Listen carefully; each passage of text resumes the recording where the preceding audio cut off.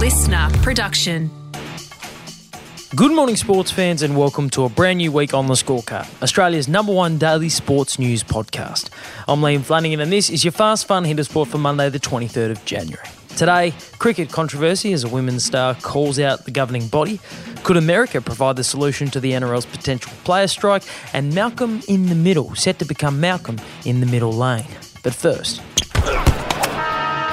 the Australian Open is getting to the pointy end, and in the men's draw, last year's winner Rafael Nadal and runner-up Daniil Medvedev have both been knocked out, and the fairy-tale run of Ironman Andy Murray has come to a close. But despite injury concerns, the Joker is still standing. Novak Djokovic certainly is a wanted man, and in Melbourne he's closing in on a record-equalling 22nd Grand Slam title. A comfortable straight sets win in the third round over Grigor Dimitrov has many declaring it's Novak's tournament to lose, but he's far from 100% healthy. Well, it kind of always starts well in the last few matches, including this one, and then some movement happens, and then it gets worse, and then pills kick in, some hot cream and stuff, and that works for a little bit, and then it doesn't, then works again. So it's really a roller coaster, honestly. A hamstring injury has meant that Novak is unable to practice in between matches at the Open and is simply saving himself for the games. But tonight, he faces the biggest test of the tournament so far. 22nd seed Aussie Alex de Minaur will be hoping to be a thief in the night when he takes to centre court looking to end the Serbian star's 5-year-plus undefeated run at the Oz Open. And he'll have one huge advantage. Novak has never played him before. It's a mystery to me. Don't miss the last Aussie standing tonight on Channel 9 at 7 p.m. If you're one of those people who thinks sport and politics shouldn't mix, you might want to fast forward through this next story. Jesus Christ, I hate politics. Thursday is Australia Day, and in case you've been hiding under a rock, there's a growing sentiment that the 26th of January isn't exactly an appropriate day to celebrate, given that the Indigenous community view it as a day of mourning owing to the massacres of Aboriginal people during white settlement. With that in mind, an Indigenous cricketing star has spoken out. That's stand and deliver stuff from Ash Gardner. Women's powerhouse Ash Gardner has called out Cricket Australia over its decision to schedule a women's international this Thursday between Australia against Pakistan in Hobart.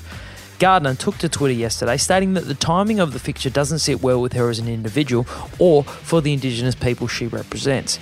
National teammates have come out in support of Gardner as she has copped criticism for her stance.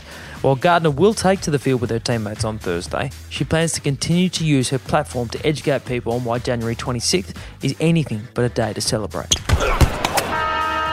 It's important to call out right up front that it's not a pay war, it's not a pay dispute.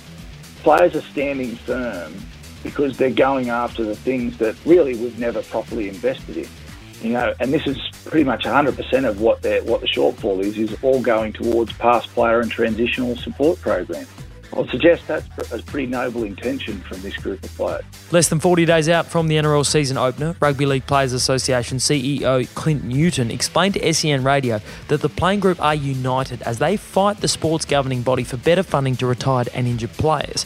To date, the extent of the players' industrial action as part of a CBA dispute is to refuse to participate in any NRL promotional activities. But if the situation isn't resolved ahead of the first round, the players could pull the ultimate power move. We're on strike! And if they do strike, an unlikely solution has presented itself.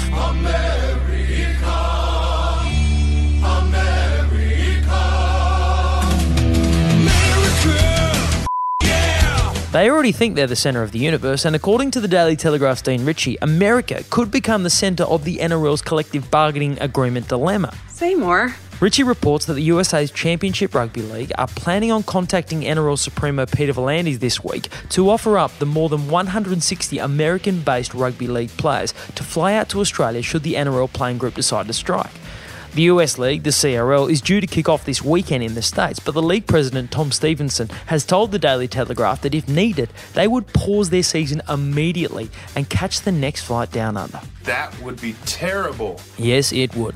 So let's pray that the current group of players in the league can find a compromise. You're not the boss of me now. You're not the boss of me now. You're not the boss of me now, and you're not so big. Boss of Me by They Might Be Giants, or as most people know it, the theme song to US sitcom Malcolm in the Middle that turned then 15-year-old child actor Frankie Muniz into a worldwide superstar. Well, I would like to keep acting for as long as I can, but you never know what's going to happen, so I have like 4 backup plans. Even though the show only lasted 6 years, the show set Muniz up for life, with his reported net worth estimated at $40 million. And now at the age of 37, Muniz is trading in film sets for pit stops. Frankie Muniz is back in the driver's seat. The Malcolm in the Middle star announces that he's becoming a full-time NASCAR driver. Muniz has announced that he'll compete as a professional driver in the ARCA Menard Series, a feeder series for NASCAR, and is set to make his debut for Rhett Jones Racing at Daytona International Speedway on February 18th. There's so many things I wanted to do in my life, and I've been very fortunate to be able to experience a ton of things. You know, I acted, I raced cars in the past, I played drums in a band, I've owned businesses, but when I look back and I go, I want to feel like I didn't waste any time and I got to experience all the things I wanted to do and reach for my dreams. And that is your Fast Fun Hit of Sport for today. I'm Liam Flanagan. Catch you tomorrow on The Scorecard. Listener.